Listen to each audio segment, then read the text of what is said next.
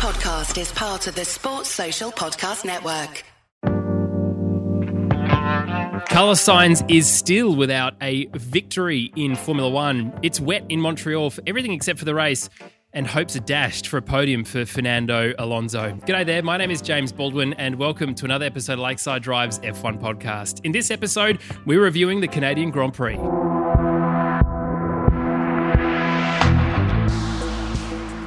And I'm joined in person by my friends and yours, Tommy T. Hello, mate. G'day, how you doing? You're back again. Back.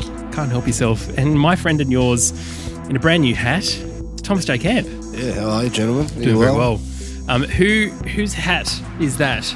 I need to say a big thank you to John, Josh, Tara, and Sandra. Oh, nailed the memory. I was getting confused. memory. It's getting confused Write because that I down, was Freya. trying to put the American accent on it, because in Australia you'd say Tara, not Tara. So Okay, thank good. you very much for the hat. I'll wear it as long as I remember it for every podcast. I'll put it in the box, and there we go. Cheers. Yep. Look So forward to seeing you in Texas later on this year. Freya and I were lucky enough to catch up with the four of them in Miami, and John very proudly presented the hat and said, "I've got a replacement for Campy's beanie." Here it is, and finally it's made its way to Campy's head. A massive thank you to you guys for continuing to support the podcast and listen. And a massive thank you to our Canadian supporters as well, LBS and Mason, giving you a good old Canadian shout out, LBS on the ground with Freya and her fiance Dan, which was really great. Some cool photos there, which we'll share on our social media as well. And here's a good shout out. So I can remove my headphones now. The good shout out goes to Ian. Ian is from Cessnock, and what do you think he does for a living? He's a garbage. He is a garbage truck collector. driver who listens to this podcast and now is fully capable of emptying Campy's bin, which is great because it's getting very, very, very full. I don't even know where it is. I don't even know who's in it anymore. Just Gasly and Stroll. I feel like we should do a podcast dedicated to who's in the bin Who's in the currently, bin? and should we do a bin clean out? That might be a question on the next episode of our first Team Radio podcast for the year, Tommy T. It's potentially already written in the notes that we are going to release next week, even though we're recording it immediately after this The magic is gone. episode. If you're watching this on YouTube, you would notice that we then just don't change clothes, which is a whole thing. Let's, though, go to Freya, who's live on the ground for us via pre-recorded voice notes for her thoughts on Thursday, Friday and Saturday for the Canadian Grand Prix. So Thursday is probably summarised by what I heard on the train coming back from the track, which was Formula One, more like Formula None, with about 1,000 people left outside the gates, and they closed the pit lane walk because they had overreached capacity. Also, it rained. Friday, cameras literally sat permanently on Hamilton. We were watching both the garages for George and Lewis side by side, and George had the clear space to walk out, give the crowd a wave and go back in, while there was a gaggle of media outside Hamilton's garage. Ocon literally had to have smoke coming out of his car in order to get some attention. But George did love the crowd. General other pit lane silliness, like McLaren nearly had a Ferrari released into them. DR came out for a quick wave after FP2, but the main thing was looking at just how unhappy and uncomfortable Lewis looked. Also, it rained. So Saturday we went to some of the fan zones in Montreal and there were no screens. So, hey, come to this place. It's all about Formula One. Formula One's on in Montreal. No, you can't watch it. We went out to the track. Max looks like me driving our 1999 flat tray Rodeo, just fishtailing everywhere, and lots of lawnmower action, K-Mag in particular, and then managed to get back on track and then sat sideways what seemed like forever with people flying around, just waiting for someone to come straight through him, which was terrifying to watch. Also, top three from FP3 would have made a superb podium. Also, it rained. Saturday qualifying, so probably the funniest thing was that one of the Alphas and Red Bulls had just changed tyres, and then the red flag happened, so they were right at the pit lane exit, and then watching their teams run all the way up the pit lane and then having to trundle the cars all the way back down, which is fine for Red Bull, but the Alphas were literally at the opposite end of the pit lane, so it was a pretty good little jog for them. We heard some amazing pronunciations of Ocon with Ocon and also Ocon. The Americans and British are absolutely just butchering his name. Watching the track form a dry line in front of us was actually pretty cool. Like, as soon as the rain stopped, it was just very clear, and really surprising how quickly that dry line formed. But then it was quite surprising to see people come through, like, not on that dry line, which just didn't make a lot of sense to us. Russell absolutely yeeted himself into the pits, which we then learned afterwards was when he changed for slicks, so that was a bad move. The beach zone was more of a swamp zone by the end of Saturday, but ultimately my absolute favourite part about qualifying was the crowd after Nando finished in second. Everyone was just going absolutely wild for him. He took a little while to get out of the car and take his helmet off, and everyone was just going absolutely nuts. Even the Ferrari fans around us, after he had pipped Sainz, were just absolutely loving Nando. No idea what happened to Vettel. He was super quick in FP3 and just seemed really comfortable on the track, and then just nothing in qualifying, so it was pretty disappointing. So yeah, you wouldn't want to be an Aston Martin in Canada today. Also, it stopped raining. The Ferraris are a lot louder than the F1 2022 car.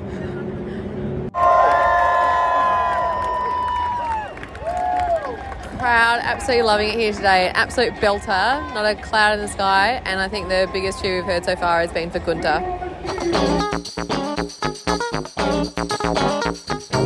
Thank you, Freya, for that, and thank you for completely missing the important part, which was the race. Absolutely no feedback whatsoever there. Very, very good, though. Glad that you managed to get on the ground and enjoy yourself. Let's go over let's go favourite part of the broadcast, shall we? Or favourite part of the podcast, I should say, which is Tommy T's television broadcast review, TTBR.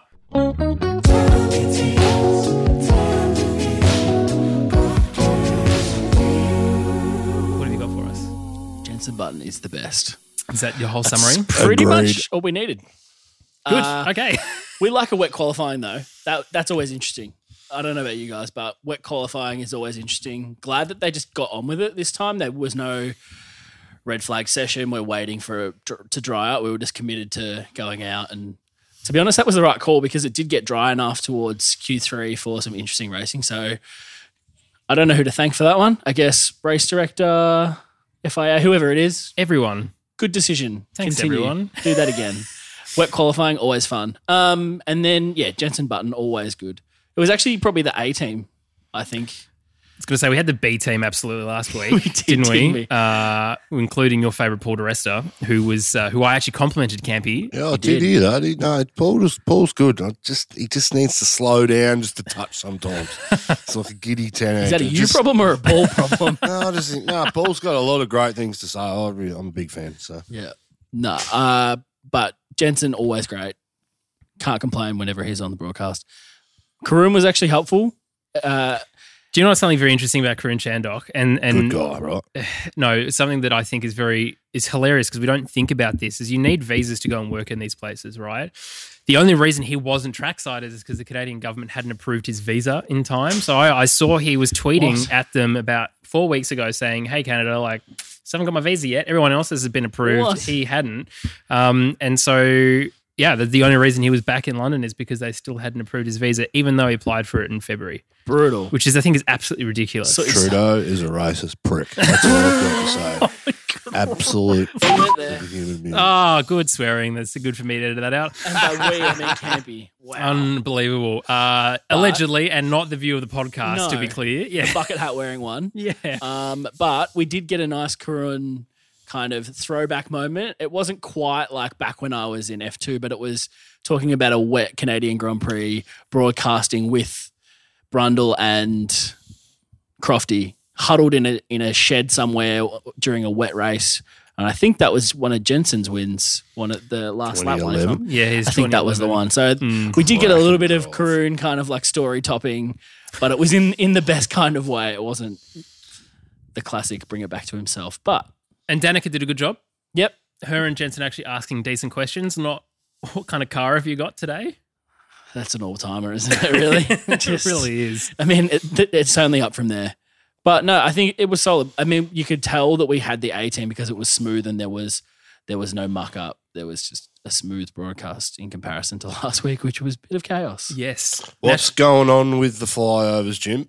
Well, there's just no flyovers being broadcast by all accounts. But we get them on the race day, but we don't. We didn't in Melbourne. Well, yeah, it's interesting. So there's flyovers, as in like the Air Force will come out and do their thing, but it's not in collaboration now with the anthem, which is what we're used to is, the anthem finishing and then, splash and off it goes. But by all accounts, there were some really good flyovers going on. In fact, the best flyover of the weekend has to go to V8 Supercars. Yes. And shout out to Tilly Willy 13, who in the next episode asks why I don't like V8 Supercars. Many reasons. I actually don't mind it, to be honest, but the flyover was absolutely magnificent. I went back through to the pre-show. He said there's a pilot that needs to be hosed out of that thing because he was there was absolutely no limit on his altitude and just belting up and down the grid. No one was prepping on the grid whatsoever for racing. They were too busy looking up and head being smashed full of F-35. So that's a 15 out of 10 for V8 Supercars for the flyover. But the anthem, though, what did you think, Campy? Didn't see it. I can assure you I set my alarm for 5 to 4. And I actually formation lap ending. I'm away. I missed all of it. Saw the second half of the formation lap, and that was it. Yeah, it was a solo performance, Old Canada, and it was nice. The Canadian anthem is... It's no US anthem, is it? It's no US anthem, and it's no Azerbaijan anthem, which was, as I said last week, was a big Soviet key tick from you. Yeah, slight hint of communism. Minor keys. That's your favourite thing, isn't it? A slight hint of communism? It's not a slight hint. It is full blown, but great anthem, Azerbaijan. All right, well, that's the what's your rating? I should say, TT. I think as soon as you got Jensen, it has to be above a 6. So probably let's say a 7. 7 out of 10. Yeah, that's the rating for TT's broadcast review for this weekend. Gents, plenty of news to talk about. Firstly, let's address some of these rumours. Some good rumours about an Australian for a change, Oscar Piastri and Williams. Campy, there's two circulating. One that it's almost a done deal for next year that he'll be racing. The other is by mid-season break. So when he comes back to Spa, we'll be racing for Williams. As much as Nick Latifi is not doing very good things at the moment, I, for one, would hate to see him lose his seat halfway through the season. I just don't think that's necessarily fair. But again, to show my Australian bias, because it's Oscar, maybe that's fair enough. Yeah, look, a few rumours going on. I think fundamentally needs to be in a car as much as possible this year. If you look at Stoffel Van Dorn, the year off he had in between his F2 win and making his F1 debut, I think that was a detriment to his driving and ultimately his career. I don't think that's the same with Oscar. I think he's bona fide. I just think when he gets in the car, he'll be fine. I'm a bit like you. I don't like things happening mid-season, but then again, Latifi brings a whole lot of money to a Williams organisation that clearly needs it. So hang on to him for next year and get Oscar in. Get Oscar in the seat next year and he'll be fine. He'll take that team to places they haven't been for a couple of decades now.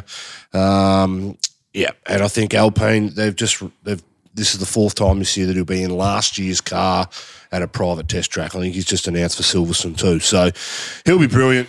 Just get him as much time in the car, get him as many FP1s because we know Ocon or Alonso is out the door in the next couple of years anyway. And the rumour has it is that if he drives Williams next year, he'll be on loan from Alpine. So he's certified to drive for Renault at some stage, Alpine Renault at some stage. So yeah, it's one of those things that, I mean, young drivers, and now that 2 out of the 5 of us are allergic to young drivers, maybe you are as well. I'm starting to convince you, TT.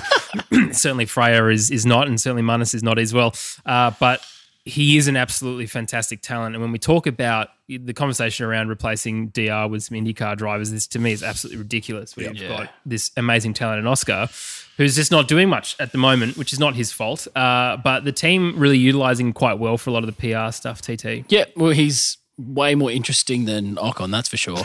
So why would you not? It's French. But he's just a drab personality in comparison to Oscar, who is just really likable and kind of media savvy already. So I think they're playing that the right way. It is interesting to me that they would let him go to a different team. I mean, I suppose they've got nothing to lose because he's getting more experience, potentially bringing back some different intel. But I don't know what Williams really has to gain from that, because you wouldn't think he would be bringing in money to Williams, and surely that's the thing that team needs at the moment. And a paid driver would be a good fix like Latifi. So interesting to discard that in lieu of, say, a better talented driver but lacking capital. Historically, though, people like Mercedes, for example, have put money into people going into that second seat in Williams. Yep. And that might be in the form of a discount on the power unit or something similar to that. So I think what would be interesting, though, specifically for Williams, is that then both of their drivers are both on loan from different outfits and not actually Williams drivers, a Red Bull driver and an Alpine driver, which is interesting. I mean, Alex Albon, clearly the dominant driver at the moment in that outfit. It'd be very interesting to put him alongside Oscar Piastri to see. This becomes a reserve driver team. It's rebrand. Yeah. Take you out from Formula One, be a reserve driver, and then come in times two and see what happens. Yeah, it'd be really, really interesting. But I mean, it's good for Oscar. It's good, and obviously for Williams as well. Mark Webber's connection into that team will be playing good things. Yep. And Jos Capito is not the kind of team principal that'd be looking around going, "Oh, I'm just not really sure as to how this would all settle out and play on for us going forward with Latifi, regardless of Lavazza money." How do they bring in some kind of Ferrari intel there? Because they would have a Red Bull power unit driver, they would have a Renault power unit with a Mercedes power unit. They need some kind of Ferrari thing, and then Williams has all of the cards there to gain all of the intel and then bounce back 1 year for a Braun style, just take the championship. And they'll still suck. From last weekend, you wouldn't want a Ferrari power unit anyway, just to be honest. Some more news. The Oz Grand Prix has been extended to 2035 with fabulously the addition of Formula 2 and Formula 3, which is so good, lads. We get to see that. Yep. That is going to be a packed unbelievable weekend. There's already enough going on in Melbourne on track. There's that many series. There's everything going on. That track is not going to be empty at all. Well, hopefully it'll be empty of some other racing series that we just don't need to watch over the course of a weekend, and they can be replaced by Formula 2 and Formula 3. Why do you hate supercars? I'm talking about S5000. That was useless, what is the it? Point? That's terrible. Yeah. No, even the drivers all basically come from either Porsche Carreras or V8 supercars and then come into that car. So I'm like, how do I drive this thing that has no downforce or mechanical grip? They sound no good, worries. They sound great. You missed the point of what S5000 is. It is great for Australia and New Zealand drivers to get a chance at single-seater racing that is somewhat reflective. They're driving things that don't have downforce, mate. Somewhat reflective of what's going on in Europe, so that when not they get over there, well, it's the same chassis. Yeah, but it's got no downforce. Yeah, well, bloody hell. I win. He's stumped. Support local racing. Support local racing. Bring back local or something.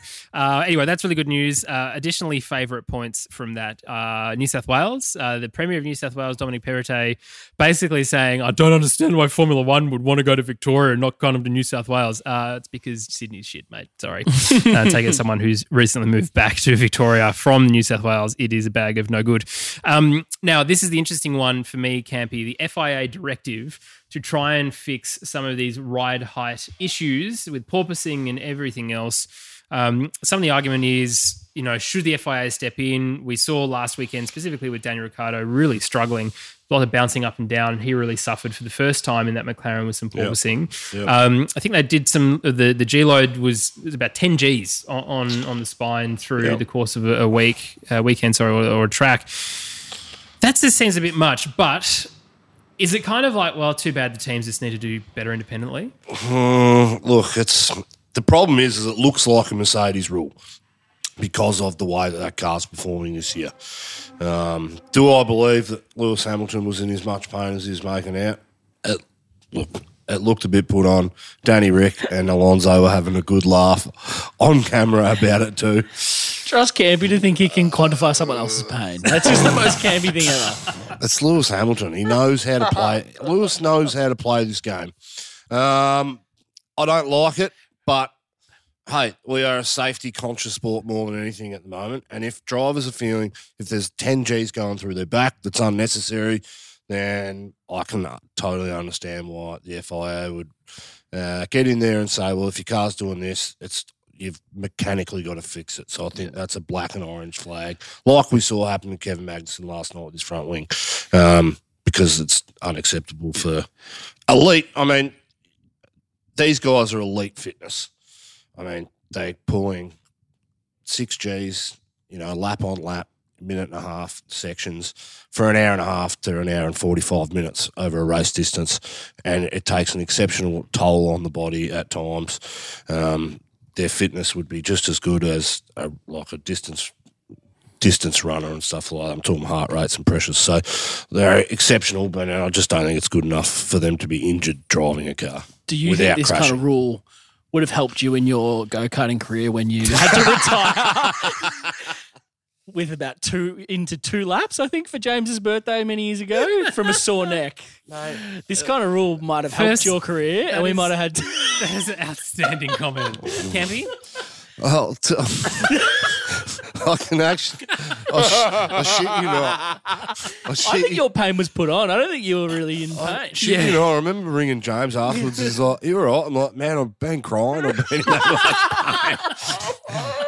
It's just so bad. It's just one of those 2 things. laps and he had to retire because his neck broke. This is my birthday a couple of years ago, and he's in front of me for the starting procedure. Also wasn't described very well. It was like suddenly we were racing. Like, oh, okay, cool, sick. There was whatever, and so he was in front of me. It was just how it all spread out, and we go one lap around the track, and that's fine. And then coming into like the first high speed corner, I see his hand shoot up to his neck.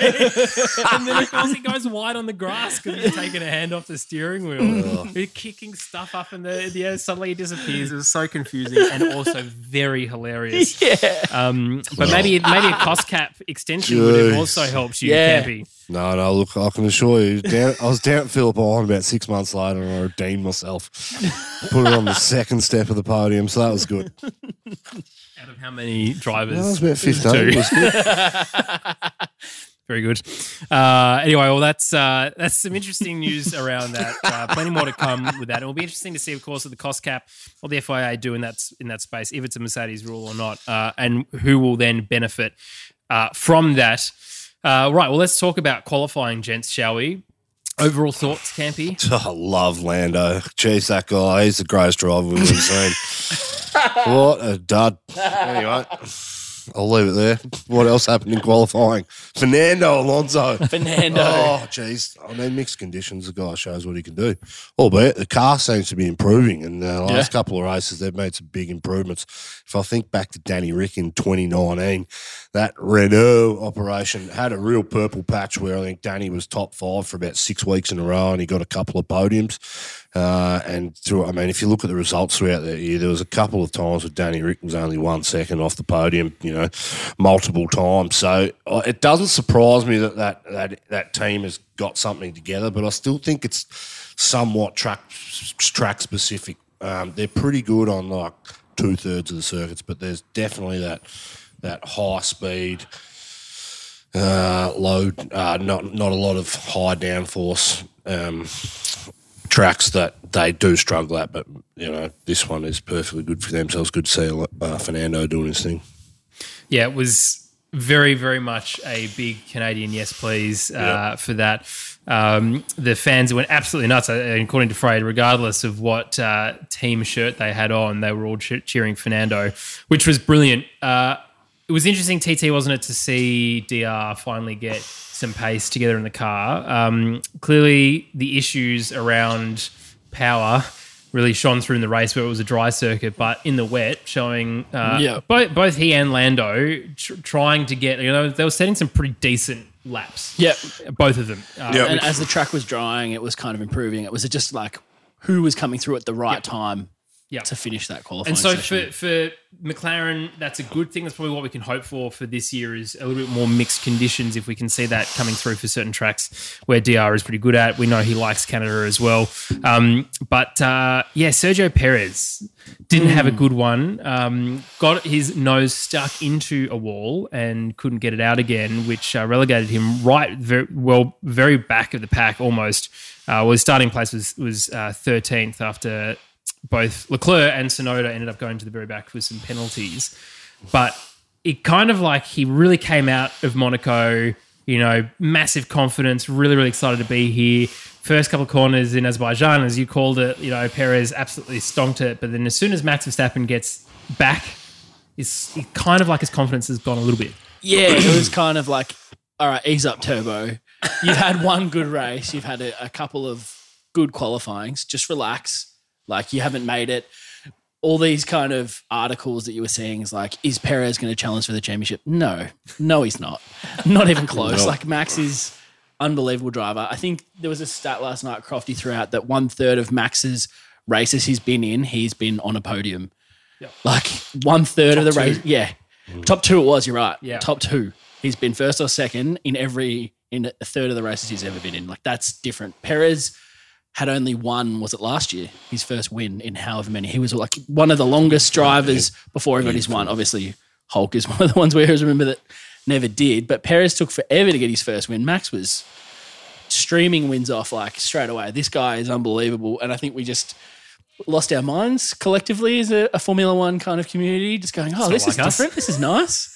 Just really just prisoners of the moment and just Prisoners of the moment. sucked into this. What if there's a new champion and it's not Max? Nah, Max is the guy. It's all right to go toe-to-toe with someone over one lap and be consistently good as them, but Max Verstappen's race pace just destroys somebody like Perez. I mean, Perez had an 8-second lead over him last week in Azerbaijan, and then Verstappen not only caught him and passed him easily, but within a lap had another 3 seconds on him. By the end of the race, if they didn't do the pit stops and stuff that they did at the end of Azerbaijan, I mean, we're talking about a 35, 40-second turnaround over how many laps like that? Yeah. I mean, to extract that pace out of the car over a race distance compared to your teammate, and that's the biggest problem for me with every teammate that Max has ever had except for Daniel. There's no one that could go toe-to-toe with him over a race distance. And there's something about racecraft and how you get the most of the tyres in order to do that. It's a bit like Lewis and Valtteri. Lewis, 9 times out of 10, would kill him on race pace. Would get another pit stop on his teammate almost. A free pit stop. Too good. Yeah. Too good. So, Yeah, it's been interesting to see, as you say, the prisoners of the moment. I like that expression with just how quickly F1 fans will, you know, follow this. Leclerc's going to be the champion. Point. It's been 3 races. Relax. Yeah, serious. Yeah. Well, that and Daniel and Perez, and it's sort of very quickly the news cycle changes, doesn't it? Because in fact, all weekend we haven't heard anything really about this DR McLaren struggle, Campy. no, well, I mean, Danny's obviously turned a page in the car. He said that himself. But he's handled himself in a way that's truly professional. So, look, who cares about McLaren? They've got a crap car. The biggest issue for me is that Danny Rick can be on a softer compound. I'm talking about Azerbaijan. Yeah. On a softer compound and quicker for 2 laps, and then his teammates on a harder compound and 25 laps old, and it's quicker than the pace. There's something fundamentally wrong with the design of that car, and I think it's front end, because the front end just burns out tyres like it shouldn't. They're trying to drive the car through the back end, but the problem is when you get under braking and you have to control the oversteer / not even understeer, I'm talking oversteer, control the rear of that car and maintain mid-corner speed, it's a heap of shit. So Danny's turned a page and getting better. The frustrating thing is the McLaren last year was performing like the Alpine we saw this week, where they had pace out of exiting corners and they had acceleration where you could not catch them on straight.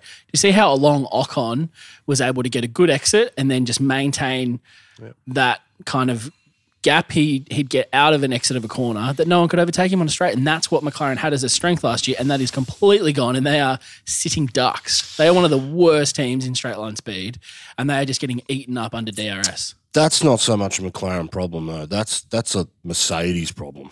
I mean, if you had told me last year that going into this year, Mercedes would have the worst engine on the grid, I would have said maybe second to Honda, but not being beaten by everybody else. And if you look at qualifying the results from this weekend, the only Mercedes engine in the top 10 other than the Works team was Danny Rick. And, I mean, the race played out differently for different reasons. But, I mean, we had some big retirements too, and we had a couple of cars starting from behind. So, yeah, I mean, we'll get to the race, but, I mean, it's dire straits for that Mercedes powertrain at the moment. I think it's just a heaper and they need to get better.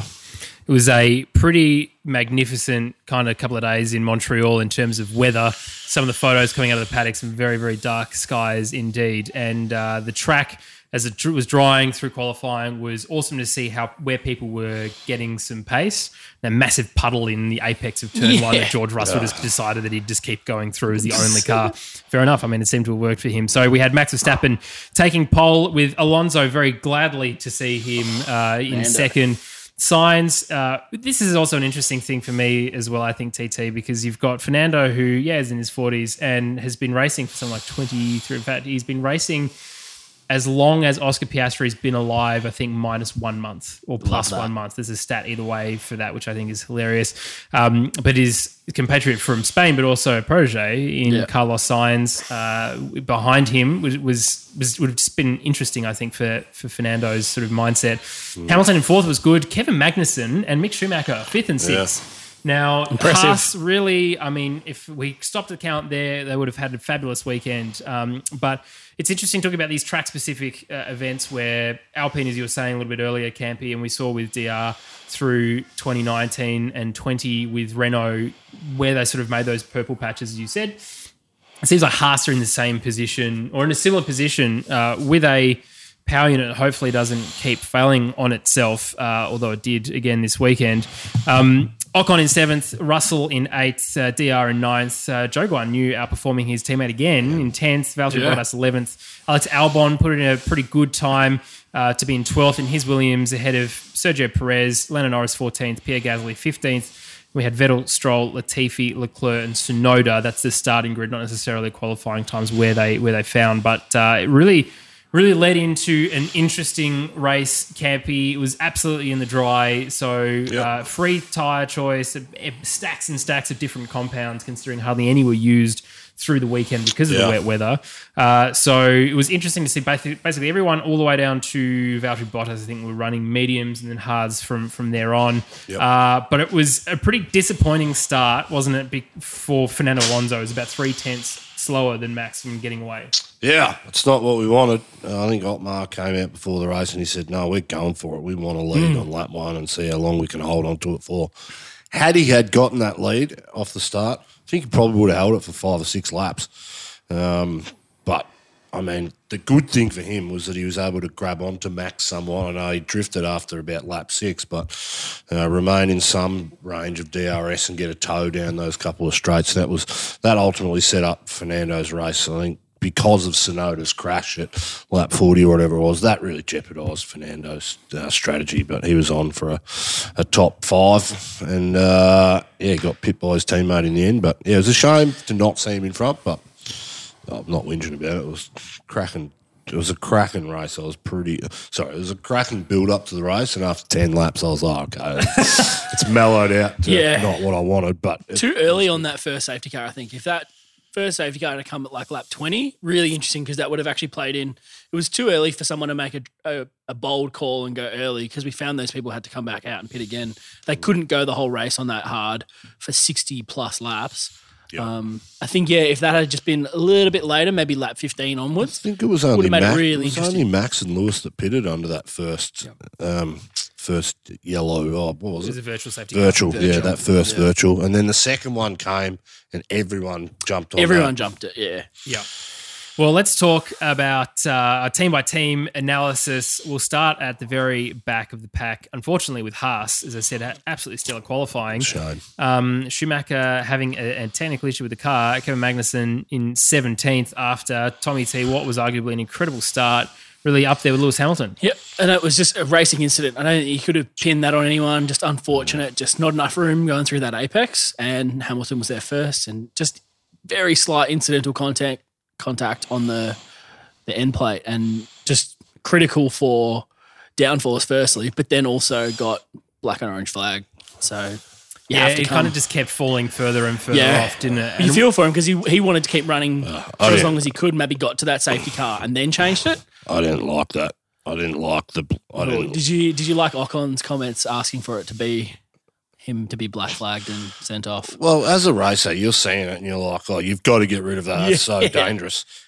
As a racer, you're so one-eyed and focused on your race and what you can achieve. So that's the way you play it. So I don't mind him saying it, but I just wish the FIA would go, no, it's not that bad. Just keep going. Yeah. I mean, there's some of the damage we've seen to cars over the years and them kept going. I mean, a little bit of carbon fibre. It's like, geez, we're jumping at ghosts here again, you know. So who is. cares? There's carbon fibre everywhere. So Carbon fibre. But I mean, again, it just shows the strength of the front wing and the design in that he didn't get that Lewis Hamilton didn't get a puncture. Yeah. cracking race though. I mean, these new compounds that we use in front wings with rubbers and, you know, to make them stronger and more weight efficient and stuff. So they don't just shatter. That's all a load of shit. But Well, they're designed Whatever to stay they- together. whatever they are doing under the loads that end plate must Well, have been. Checo's stayed connected. It didn't break. He Yeah, was well- wedged into a wall because it was so connected. There you go. It would have just snapped off in previous years and disintegrated, and he would have kept going. Yeah, well, that's true. And we saw Alex Albon and a few other people can make contact with front wings. And we said this all year. The part of the thing we like about it is that it doesn't shatter into a million pieces And and red have flags. red flag and then marshals long- and with yeah. with brooms from Witch's 1762 trying to get rid of stuff from there. Yeah, really disappointing. Mick Schumacher, I want to just sort of talk a little bit about because last week, I mean, he hasn't had a lot of luck, and he was certainly running in the points for a good period there until the issue was trying to keep Zhou Guanyu behind him. Then at the overtake, it seemed like the car was like, oh, now I'm just going to throw my toys out of the car because I got overtaken. Damn it, I'm just going to turn off. No, he was on it. But he's sort of starting to come back. One of the conversations, Campy, that's sort of been going on is like, oh, well, Mick Schumacher's not that great. And he's certainly cost Haas quite a bit of money in terms of cars, of course, with Monaco and Saudi Arabia. Every young driver's done it. Look at Max. Yep. Even Max has done it. So my question to you then is, do we almost forgive him his first year in Formula One last year, considering he didn't have that mentor behind, next to him rather, because he had Nikita Mazepin rather than Kevin Magnussen? And this is the year where we go, all right, well, now that we're going to really judge you against your performances and how you actually deal with issues in cars and everything else. Yeah, I think so. He hasn't had a great start to the year, but the last 2 weeks he's qualified in the top 10. And last night, I don't think he was as fast as Magnussen over race pace. What we really need to see is we really need to see how quick Magnussen was last night. Unfortunately, because of that, the black and orange flag and him having to go in, I think we would have seen really where that car was at and what it was capable of. But you can't fault Mick. He's putting himself under pressure. He's putting himself in the right positions. The engine's good, the chassis not great, but the engine allows them to make these Q3 appearances. If he continues to make Q3 appearances, at some stage he's going to get some points, and that's what he needs to do to cement his role in this sport for the next decade. We already know that teams will throw everything they can at having him to keep him in the sport because of his name. Yeah. And he's got a legacy, and there's a lot of people in that paddock that feel like they owe his dad something to keep him in the sport and make it work. But hey, he's got to do everything he can while he's in this car. Magnussen is a bona fide, not superstar of the sport, but a bona fide top tier driver. And if you can compete and perform with him in the second half of the season, then I think it bodes well for his career moving forward. Up until 2 weeks ago, I don't think that's where it's been, but he's getting better. Can I just get a clarification on what top tier, star, superstar, Bonafide. where do they all sit? Which one's higher than the other? I can't keep track. You've got your greats, Danny Great. Rick. Okay, let's start at the top. Let's just quickly. We'll do this quick. You got your Maxes, your Lewises, your Danny Ricks. Yeah, They're- top. they're- That's superstar. That's superstar, Okay. top line. Yep. Got your second tier, which is your Leclerc. Is that a star? Hey? Is that a star? Or is that just top tier? I don't know. He's in the, I'm you just crap. talking shit, but The terminology. We need know a glossary. we know how good Magnussen can be given the right material. Yep. On debut, puts in a podium in a McLaren and then drove absolutely shit cars for the rest of his career. So not his fault, but when given that opportunity, we know what he can produce. you He's wanna- a bona fide top 10 in this sport and belongs to be here. Here, I agree with that. As a sidebar, if you want to write a glossary of Lakeside Drive terms, please hop onto our Discord server and do that. It's very good. It's good to be back in person. The ridiculousness is real. It's also actually a really great time to tell you that this podcast is brought to you by Lakeside Drive. We sponsor our own stuff, and I want to bring up some merch that Tommy T has newly designed. I haven't seen it. What is on the new T-shirt? I don't want to know. What is it, Campy? What's one of your favourite sayings? What's one of your favourite sayings from last year? Oh, is this my GQ quote? Yeah. Quoted in I should have consummate, put that on there, to be honest. consummate professional. If you want to be a consummate professional, you can by going and supporting the show by grabbing a tee. The link to that is in the description below. Look, we don't do any advertising on this podcast. Everything and look, all of this setup and everything else is all us funded. So if you want to help support that, you can do that. Buy some merch, wear some Lakeside Drive stuff, like so many of you have already done. And thank you to you for doing that. Let's continue to talk about a slightly less good. Slightly worse brand of clothing, AlphaTauri. They try. Pierre Gasly, 14th, and Yuki Tsunoda doesn't know how to exit the pits, TT.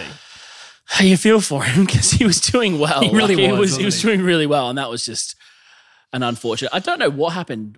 They were kind of kind to him in the commentary, saying maybe it was mechanical, but it kind of looked like he just came out real hot and just couldn't get that car to turn on that exit.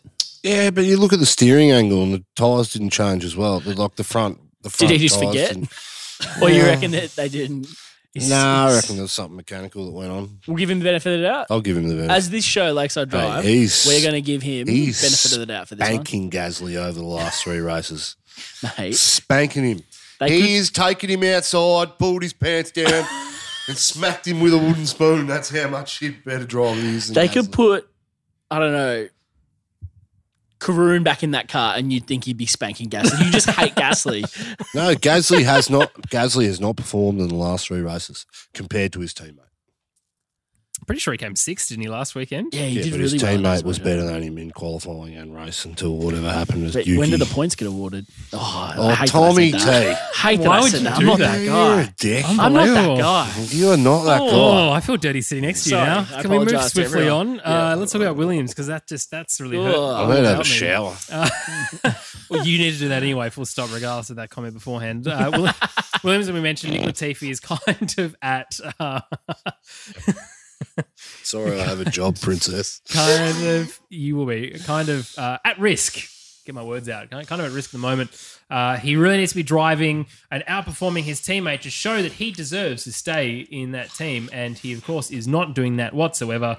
Really not performing. It's poor, to be honest. 16th. And Alex Albon, only a couple of places ahead in 13th, but again, qualifying, he absolutely has been spanking Nick Latifi all year. Yep. The team really is built around that. There is absolutely no doubt in my mind that Alex Albon is the number 1 driver in that team. The Mercedes power unit point is a good one, I think, because it's obviously not powering Aston Martin or McLaren or even Mercedes to a point. Mercedes obviously going to find a little bit more power out of it because it's the works team. But you look at the rest of the customer teams and it's very clear that is not a good thing. Williams, we thought Campy would be so much further ahead of where they are right now. It is depressing to see, except for when Alex Albon's able to do some pretty stellar performances in a wet quali. Oh, look, I think if you had a Mercedes engine like this year, I think we would be talking about Williams doing the same things that Haas's and the Alphas are doing at the moment. So, totally think it's motor related, engine related. That's the most logical when you're trying to look at it and summarise where they're at. It's the Mercedes powertrain that's holding them back because it's holding every Mercedes team up at the moment. Yeah, and it's still sad to look at. Although I don't mind the incorporation of the Duracell battery colour in the airbox now. Have you seen that? Considering they want to get rid of paint, now they're starting to paint anyway. Look, I thought it was quite a nice addition. Maybe it was just for this Grand Prix. It's lightweight paint though, isn't Is it? it probably lightweight paint as in it doesn't exist. Yeah. That's how lightweight it is. McLaren, I don't know what the hell is going on with this team. Terrible pit stops, really rubbish strategy for both Lando and for DR. There was issues for Lando's car with power units. They saw yesterday all kinds of a mess. Really, let's be honest. Where do you think McLaren is in terms of the pecking order at the moment? I would say, so you got Red Bull, Ferrari, maybe 1, 2, Mercedes. Then you've got Alpine, Alfa Romeo, McLaren. Who is the top of that sort of next after Mercedes? I still think they're fourth, but under very big pressure from the Alpine. I think Alpine's pipping them. I would agree. I think you're right. Yeah. think Just you're as a right. team, they're way more consistent through qualifying, through a whole race weekend.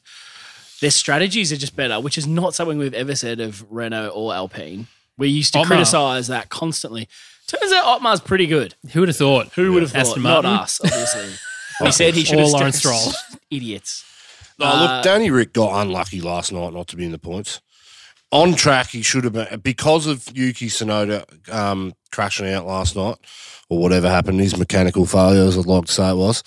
That meant that everyone pitted where he could have made that one stop work and gone to the end if the race was, which means he would have picked up another 4 positions and got that 6th or 7th, maybe, like if everything went to plan. But I mean, yeah, it's tough to watch though. But you watch Ocon, who just sat out there for as long as Yeah, possible. but Danny Rick, and was, that was a strategy, though, that was going to work. Danny 'Cause Rick was in front of Ocon at the start of the race. No, he wasn't, was he? It would have been he was in front of Bottas, Vettel, and that crew who jumped him because quickly, and like Joe jumped him as well. Well, and Joe that was jumped him. impressive. Joe jumped him at the start, but Danny Rick was able to hang on. And I would suggest that was heating up tyres and getting into an optimal sort of place. But we know how shit the McLaren is in a straight line. Thus, hence why Joe was able to make that move quickly. But if you look at where Danny Rick sat until the next pit stop, he was within DRS, most of the time. Yeah. Then coming out with that 6-second disastrous pit stop, coming out behind Tsunoda and Joe, that affected his race, but not as bad as everyone's making it out to be. Yeah. I think he was going to do the one stop and he would have gone to the end on that hard set and he would have picked up a few more spots. But the Yuki Tsunoda incident, pulling out the safety car, everyone then pitting because that was a logical thing to do with 20 laps to go, that compromised him. But then he's in a car that can't pass, can't get the speed, can't get the power down out of the hairpin onto the big straights. Yeah. And this year, I've not been confident in that McLaren being able to overtake anything. No. It can hold position at best, unless it's got like soft, like fresh softs versus someone on old hards. Maybe I'd give it a go, but otherwise, even back markers, it's struggling to clear. Like he comes out behind Tsunoda and Joe, who are on way different tyre strategies, and they're like, oh, he's not going to get past him. That's not what we've expected from McLaren in past years. That was, he'll clear those back markers really quickly and be back to the back of that front train pretty soon. Yep. And that's kind of the big discrepancy this year between McLaren and last year. McLaren are better also on the harder tyre compounds, so the C3, 4 and 5. When you're using the C1s, the C2 and the C3 in a race, that's when they're going to suck most of the time. They're better on the harder compounds, which I've found this year. But I just think there's something fundamentally wrong with the car. I think when they first designed it, they went down at front wing because they were actually trying to accommodate Danny Rick. If you look at the front wing, quite a similar concept to a Red Bull without the rake. It sits a bit higher, but they were trying to get more downforce, so they put it a bit lower. But I think once they went down that, they didn't have the expertise to get the rear of the car to function properly. Hence why they had problems with their front brakes and the air cooling and stuff. They couldn't get the air done. So once they invested 3 months ago and down this concept on the front wing, that put them so far back in the rest of the development of their car that's where they're having the problems. And I think look, Zach's great. We love him. Has he been a dickhead for the last month? Well, he's starting to act like a frustrated man because he's not where he wants the team to be. But moving forward next year, I think if Mercedes can get the power unit sorted, that'll be a lot better for McLaren next year while they're sorting out their problems with the chassis. And I think the chassis is getting better, but they're getting shown up because of, that McLaren, the Mercedes power unit. Yeah, the power advantage and disadvantage was so obvious where Charles Leclerc just breezed past Lando Norris, just breezed past Danny Rick, who, was trying to get Joe for such a long time, breezed past Joe, breezed past Tsunoda. It was just like, well, okay, well, this is where we're at now. Yep. But additionally, you have to feel sorry for Lando Norris. That pit stop, the double stack pit stop where he came in, tyres were it was very very Mercedes a la Germany with 2019. the silly hats. With the silly hats and everything else. It was just a bit of a mess. And you can't, regardless of whatever the last couple of weeks are, McLaren really need to sort their life out in terms of the design of the car, the leadership they're showing, because this is not typical of Andreas Seidel. I don't know what's going on, but there are a lot of things for both drivers which have really, really should come under scrutiny and do for us as well. And it's disappointing, of course, for us with our Daniel Ricciardo bias, but for both of them, it's not a championship-winning car. So either way, for both Lando and for Daniel, it's just absolutely no good at all. Fingers crossed they can sort of, I guess, pick it up and go forward maybe for next year, Campy. But we're sort of talking the last couple of episodes as well about, well, we kind of felt like that this was going to be the year for DR if with the new regulations and everything else. He's still got about 5 years of racing, he thinks, within him. Certainly there's no point in him retiring from the sport, but we're sort of saying, well, okay, well, if he does leave McLaren, where would he go? I don't think that's necessarily the right decision. You stay put and you try and sort it out if they're willing to listen to you, I think. So, and look at the relationships he's got on the grid. He ain't leaving an organisation with a sour taste. No. Yes, there's a sour taste from Daniel because he's like, you're not giving me what I want. And yes, McLaren's going, you're not really driving the way and performing the way that we wanted you to. But there's no breakdown in like how they respect each other and talk to each other. I mean, it's just it's a transactional business thing that's happening at the moment. Neither parties are happy.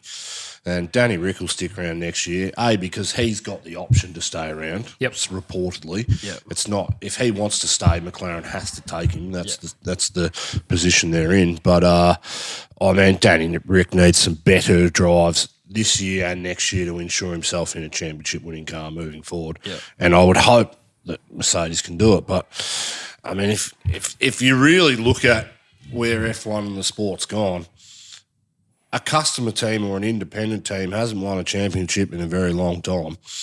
Red Bull was a customer to Renault, but that was the works Renault. Yeah. I just can't see McLaren beating a works Mercedes on track with the same power unit. Yep.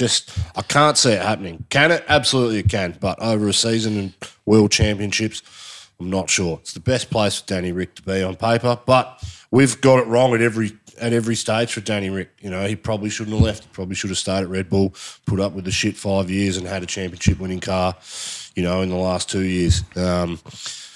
Probably should have stayed at Renault instead of going to McLaren, looking at where they are on track at the moment. But if we really had the decision, he should have gone to Ferrari when we were saying the worst thing you can do is go to Ferrari. So whatever we think, do the opposite of Danny Rick, and that'll probably make it work. We know he listens to this podcast, of course, as well. Shout out to you, Dio, doing a great job. Let's talk about Aston Martin, Seb Vettel and Lance Stroll. Stroll in the points somehow. Seb Vettel really quite quick in FP3, quite comfortable in the car, it seemed. And then, absolutely no pace whatsoever. We haven't really got your thoughts, I don't think, Campy, on the green Red Bull yet, have we, with Aston Martin's new look? Yeah, I mean, they've figured it out. I mean, they've gotten better in the 3 or 4 races since we've seen it. It's a carbon copy and they've got form. I mean,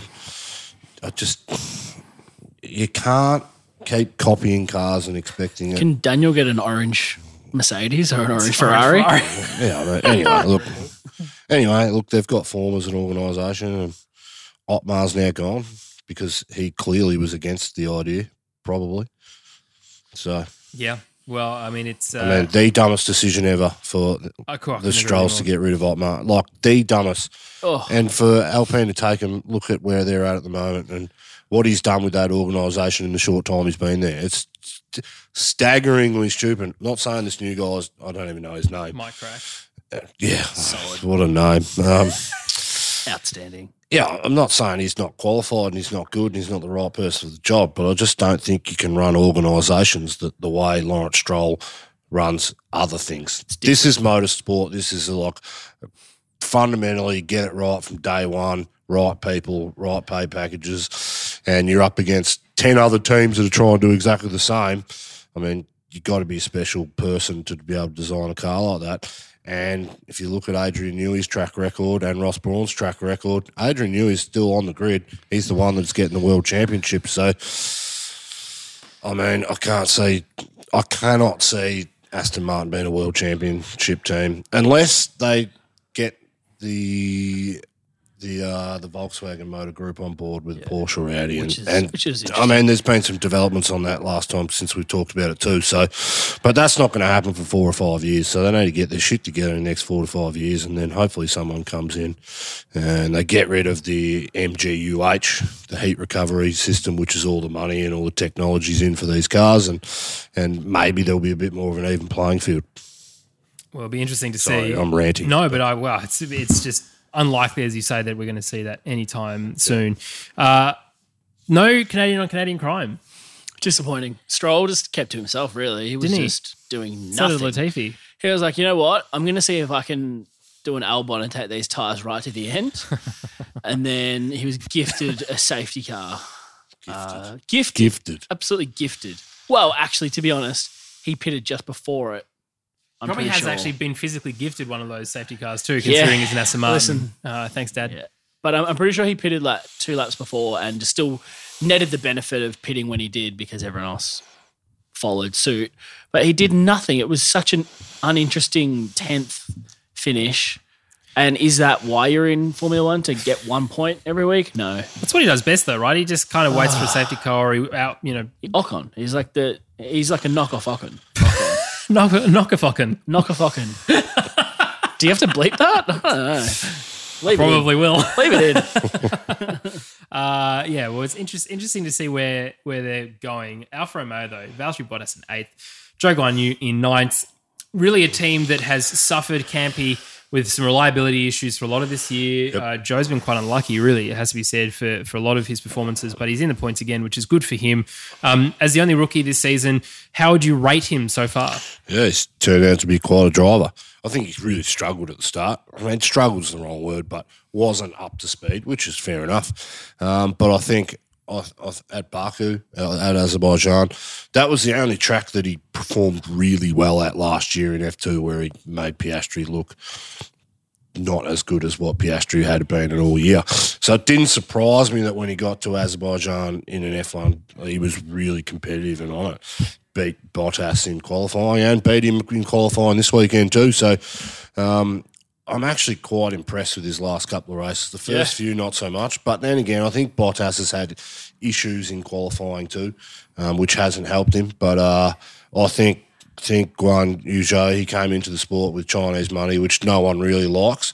And he probably came into the sport on a bit of a wrong foot just from public perception. But if you look at his last 2 races, and if he continues to do it for the next couple, I think he's firmly cemented himself as a very competent driver and could be in the sport for a long time, which I think bodes well for someone like Oscar, who made him look second rate at times in that F2 paddock. So that's what I'm quietly confident about looking at Zhou's progression this year and what Piastri will bring to the sport when he eventually gets a full-time drive. Yeah.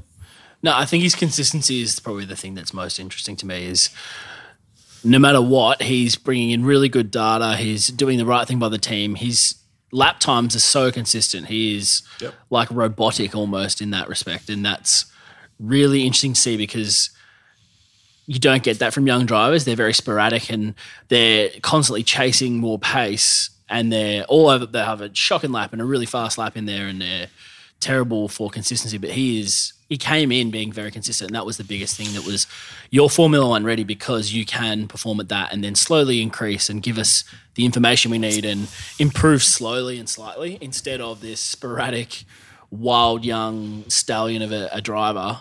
But very impressed. These last 2 races, like you said, he's impressed me, and I think he deserves to stay in Formula One. And his teammate's Bottas too. And I would have preferred Oscar be with Bottas because imagine Bottas is a guy who's on the back end of his career. 2 Australians in probably doesn't have another chance at a top team unless something crazy happens like 2009 in the Brawn GP team.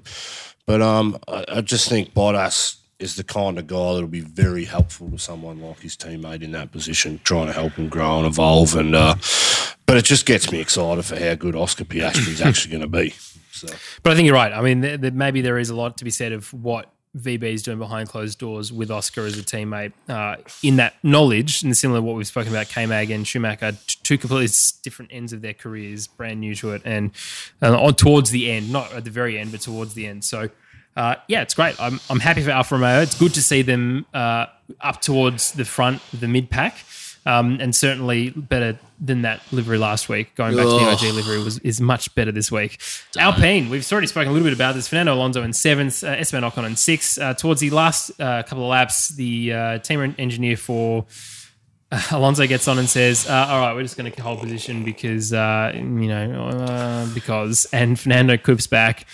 Why? Considering his teammate who's been 100 times faster than him this weekend. In saying, I want to get ahead of Esteban. I started second on the grid. Let me go. Yeah, I want a chance at Leclerc, who's 3 seconds up the road. And this is what we're talking about in terms of Esteban Ocon unable to really approach it and do a lot when it comes to challenging. Okay, he's got a win under his belt. Cool. But that was just him defending around Hungary.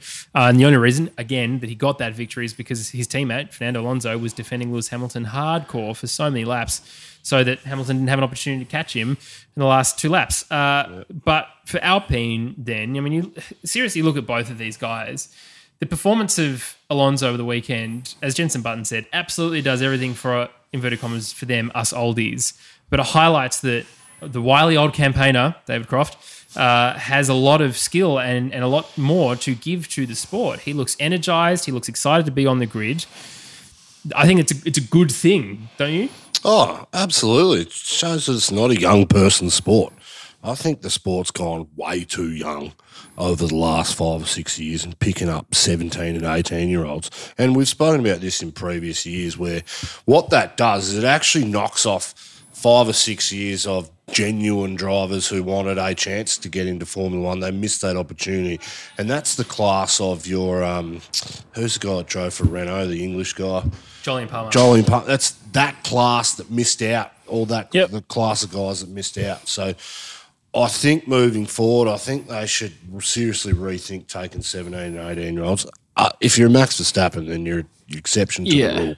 But, I mean, guys like Leclerc and your Sainz who came in just as young, for me, they're not as good as what they were touted to be yet. Max Verstappen's the measuring stick. But where do you put that talent then? Because you've got so much young talent coming, and it is young talent, and there's not many really that we go, you're not worthy of F1. They are worthy of F1, but there's also people who are also worthy of F1. There's only 20 seats, unfortunately. But where do you, because you get to this point where, like Oscar, you win all of the formulas coming up. Yep. You can't race anywhere else. You can't go back to the formula you just won the championship for. There's a rule. Yeah. He has to move on and go upwards. And Formula One's going, sorry, we're full. He's just benched for a whole year, and there's nowhere for these uber talented guys to go who have just dominated the previous formulas and just stuck waiting. Well, I think there's a flow on. I mean, you get 2008, the global financial crisis, and the amount of money that came out of the sport in those 5 to 6 years preceding after 2008, particularly 2009 and 10 with the Brawn GP. That was a complete fluke, but no money, no investment in that whole race winning formula. Now, from 2010 to 2014, it really missed out on the investment of money that we are seeing now. So 10 years past that, the money's flowing like it's never flown before into these junior drivers who are coming up, cash up. All these companies, big banks and whoever they are, anyone with money is looking at people like George Russell and Leclerc going, geez, if we get on early to these guys and they genuinely are rated as the next best thing in the sport, let's pump cash into them to get them in earlier, so then we got a market value on them. And I think that's probably part of the issue. If you follow the money, that's why we're not seeing that class of Jolyon Palmers didn't get their chances. People just go inevitably younger and younger. You look at Champions League, you look at NFL and stuff, the way the American system's set up. Champions League, I mean, Manchester United are signing kids at 8 years old to get them into their development groups because they see something in them. 95% of the time, their investment's not going to pay off in those kids. But we're talking about something that's $5 million a year to run 200 of the best kids in the country. It's chump change to these guys, so that's inevitably what they'll do. I think the sport needs to get another category in there, like another step to F1, but then it'll just get taken up by the money people too. So, yeah, it's a catch-22. It is, and I think it's a really good point because, yes, Oscar Piastri doesn't have anywhere to go, but historically you've seen Formula 2 champions having somewhere to go. If you look back as the last couple of years as to what sort of has caused this, it was Alex Albon, George Russell and Lando Norris all coming at the same time, Charles Leclerc coming in before that, and these seats are being filled. And certainly there are older drivers who do need to move on and need to get on with it, and that's absolutely fine. But yeah, I think the flow-on effect, as you say, is absolutely there. And instead of having this opportunity for Oscar to be able to come in and go, yeah, let's go, I can jump into Alpine because Fernando or Esteban is gone, hasn't had that. But again, here's another thing with Esteban, had his opportunity in Racing Point, and only because his management team was headed by Toto Wolff, really, did he manage to secure himself a continued drive. Did he deserve that seat over the champion from Formula 2 in 2018, 2019? Probably, yeah. But if you look, Checo's a guy that got, in his second year, got a drive with McLaren and was way off the pace and way too nervous to operate in machinery like that. Yeah. But by the end of that year, Jenson Button was going, geez, this guy's bloody quick. He is, why are you getting rid of him? Just because he performed so badly in the first 8 races. Finally flicked the switch and it worked on. We live in a world now where it's different.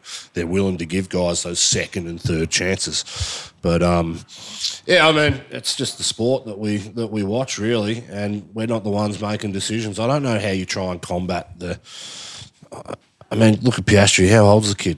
He's 24. Same age as Lando. Oh, he's 24. Same age as Max. But imagine Max at 17 getting a first drive. You're betting this kid's whole career at 17 years old, which is just, it's crazy. But I think Oscar's at 24 has got a lot more. Sorry, he's 21. I should correct myself. 21, but still, he's still 21. I remember me at 21. Oh, do you really? Remember you yesterday? Same mental age. Yeah, but you know what I'm trying to say. Yeah, absolutely. To invest that level of money in a 21-year-old is, it's not just driving ability at that point. There's something else that comes with it too. So. Let's talk about Mercedes. George Russell finally finishing behind Lewis Hamilton in the Grand Prix. Hamilton finally getting on a podium again after driving what was the worst car that he could ever have experienced the day before. He's suddenly on a podium and slightly happy with things again.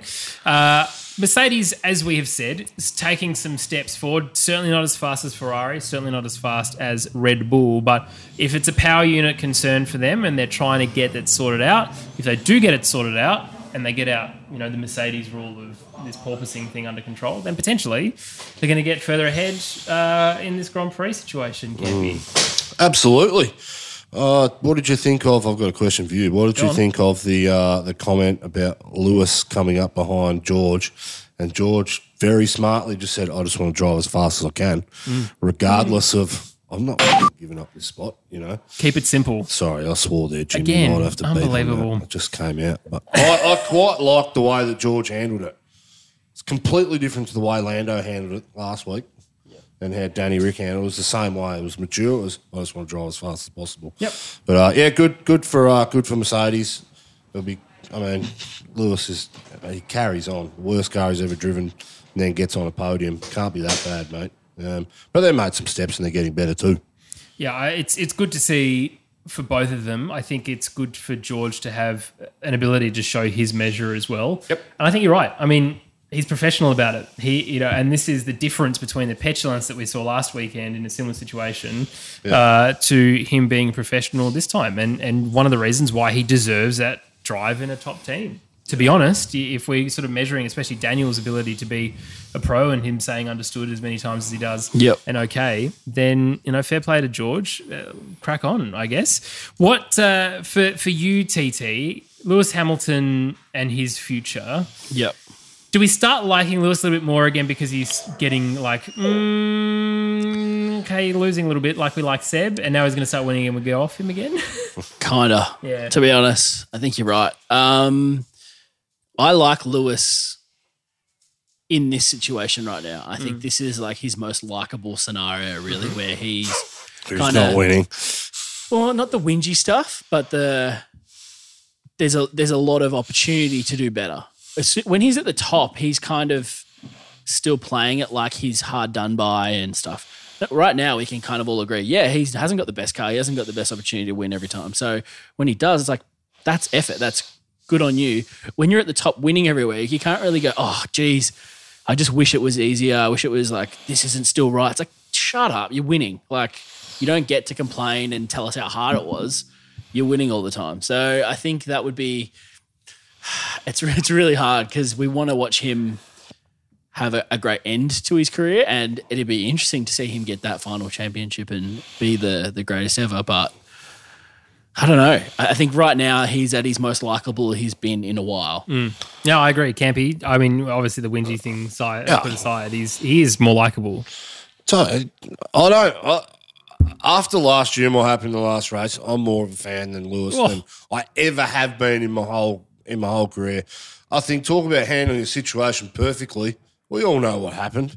He doesn't have to come out and whinge and justify, and he hasn't. He hasn't spoken about it publicly yet.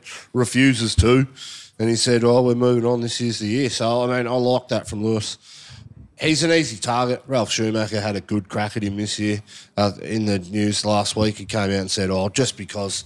Well, look at George Russell. You know, he should be the GOAT because he's beating Lewis Hamilton this year, which is a cheap shot from Ralph. If you beat the best, you're the best. Is that how it works? Yeah, I mean, it's a cheap shot from Ralph, but yeah. I mean, Lewis is a good guy. I'm sure he frustrates me at times. He annoys me. I mean, carrying on like he did getting out of the car, I was like, gee. Mate. I don't know how he's feeling, but Do you want us to revisit go-karting? There you go. Yeah. I feel like we've Shut been him here up before. quick, I feel like this is regurgitated content. Yeah. I get it, but he's a good guy. Let's keep going. Let's talk about Ferrari. Carlos Sainz in second. Very frustrating for him to not have his first win of his career in Formula One. Charles Leclerc in fifth. Mega drive from 19th to fifth. It has to be said for Charles Leclerc, Campy. Oh, I think Ferrari stuffed up with Leclerc on his car setup. He should have been passing those guys way quicker than what he did. You reckon less downforce, let him just slipstream? It wasn't just that. There was something to do with getting the power down, out of the slow speed corners to get the speed up to them. I think it was setup related, and I think commentary alluded to that. He didn't have the torque to get the power to the ground. So I think Ferrari compromised on their setup to get less aero so that they could, but they couldn't call it. They couldn't use that low downforce setup to generate enough speed through the low speed corners in order to get out on top. And I think they stuffed that up a bit. But as for Carlos, I think it was a good drive for Carlos. I mean, it's his chance to make up some points on his teammate. I think he was out of the race really up until the Tsunoda yellow car, safety car that came out, and I think he got lucky, but he was never going to pass Max on track. No. But he drove well. He had some genuine pace in it compared to his teammate. Well, we don't know because he wasn't there. So great result for Carlos. And, I'm happy for him. I hope he continues to get podiums the rest of the season. Red Bull, Max walking away with it. You're right. There was no real star. Add that to the thing. No real threat from Carlos at all, as much as we wanted it to be. And Sergio Perez suffering an issue again. Sounded like a transmission issue, Tommy T. But he's really now having a bit of the unlucky spell himself. Yeah, and we saw that happen to Max early on. Red Bull have been lucky this last little stint. They haven't had anything, but it's how it happens. And as Campy would say, this is motorsport and you've got to take it. When it's all going your way, you've got to roll with it. And when it's not, it is what it is. So he had a terrible qualifying. He had a terrible bit of luck in the race, and is what it is. But I don't think he was going to bother anyone for a podium this week anyway. Nope. I think it was Max's from the start. I think Alonso was going to have a red hot crack, and maybe even if he was a bit further up, he might have done some damage to both of them.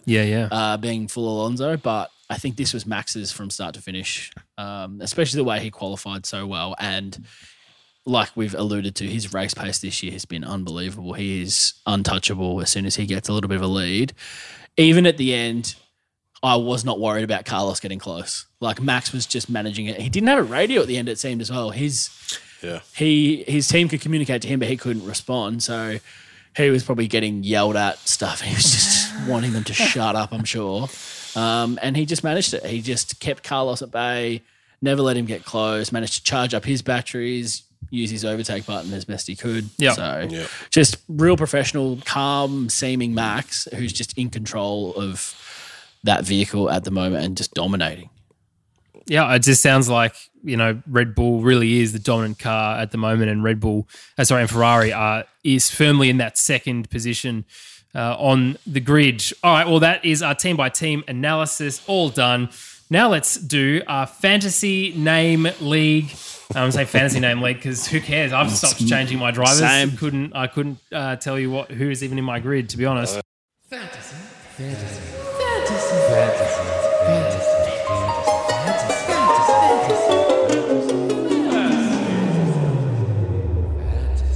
Here we go. Here are my picks for the Canadian Grand Prix. 154 of you. I reckon we can get up to 200 people. So if you haven't yet joined, please do. You can go in the running to win some merchandise. All right, let's start with the grid is Haasabout face, I suppose. Gemma C. Lewis Suffers, Buck, Upane, Steen N. Poutine Latifi in the bin. Putting Latifi in the bin, I suppose. Samuel R, well done. Nice. George the Groundhog, Byron H. Oscanada, Carl L. Very well. Very good. Very well. Groundhog is the fastest Canadian on the track. Dennis O. Bouncing back to Canada, Daniel T. The Canadian collision that didn't happen, Jonathan C. Canada, better race quality than their drivers, Daniel B. Billionaire Daddy GP, Kelly W. FU Lando, Richard L. Just straight out with it. Latifi's John Farnham Tour, Josh L. This is the last time, probably. Yeah. I put the voodoo on Lando. You're welcome, LBS. A man on the ground there as well. And thanks again for catching up with Freya and for sending over some content too. Will PDR ever learn how to say medium? Jane W. Can you give us your best PDR version of saying medium? Medium. Can you do better than that? No, I can't. He puts mediums on it. Can't say Medium. medium is how it basically is phonetically spelled after he says it. Mick Swore, Nicholas H. Yes, all in caps. Who would have thought? DRS Chicken, Adam H. Rick and Naughty, Blair H. and Strolling to get poutine. Frey, you can't win anything. Stop changing your name. That is Canadian Grand Prix review podcast. Thank you so much for listening. Up next week is our Team Radio podcast. By the magic of podcasting, it means we're going to immediately record right now. But if you do want to drop in some Team Radio podcast for our next questions, rather for our next podcast, please do that. That's in our Discord. Massive shout out to our Discord. Awesome community. Campy fashion tips, anything like that that you want to know. Just Absolutely. doesn't have to be F1 related, really. If you just want Campy's thoughts on anything. Mate, I checked out the team radio. Don't ruin the content. That's next week, mate. I'll tell you what, that Troopy or Defender. Wait, don't. We could do a whole. We're going to do a podcast tease. on that. If you want to hear Campy's thoughts on Truby or Defender, you're going to have to tune in next We week. could talk for hours about this. We're not going to talk about it for hours. Hot tip. Most We're people going are- to will. 2 minutes max. Maximum. This is like my life's question. Well, that's it for this episode. Thanks so much for listening. Make sure you subscribe to the podcast. Leave us a rating review wherever you get it. We'll see you next time for our Team Radio podcast.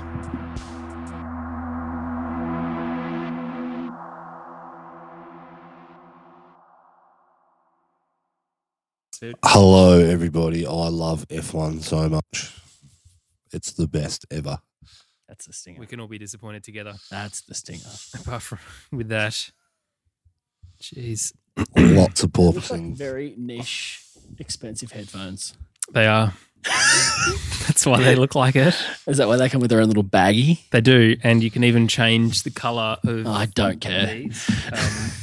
Shout out to Zeke for suggesting it. Should have got some. That's a horrid noise. Should have got some beats. Why am I the only one with headphones on? Tara, Sandra, John, and Josh. Sports Social Podcast Network.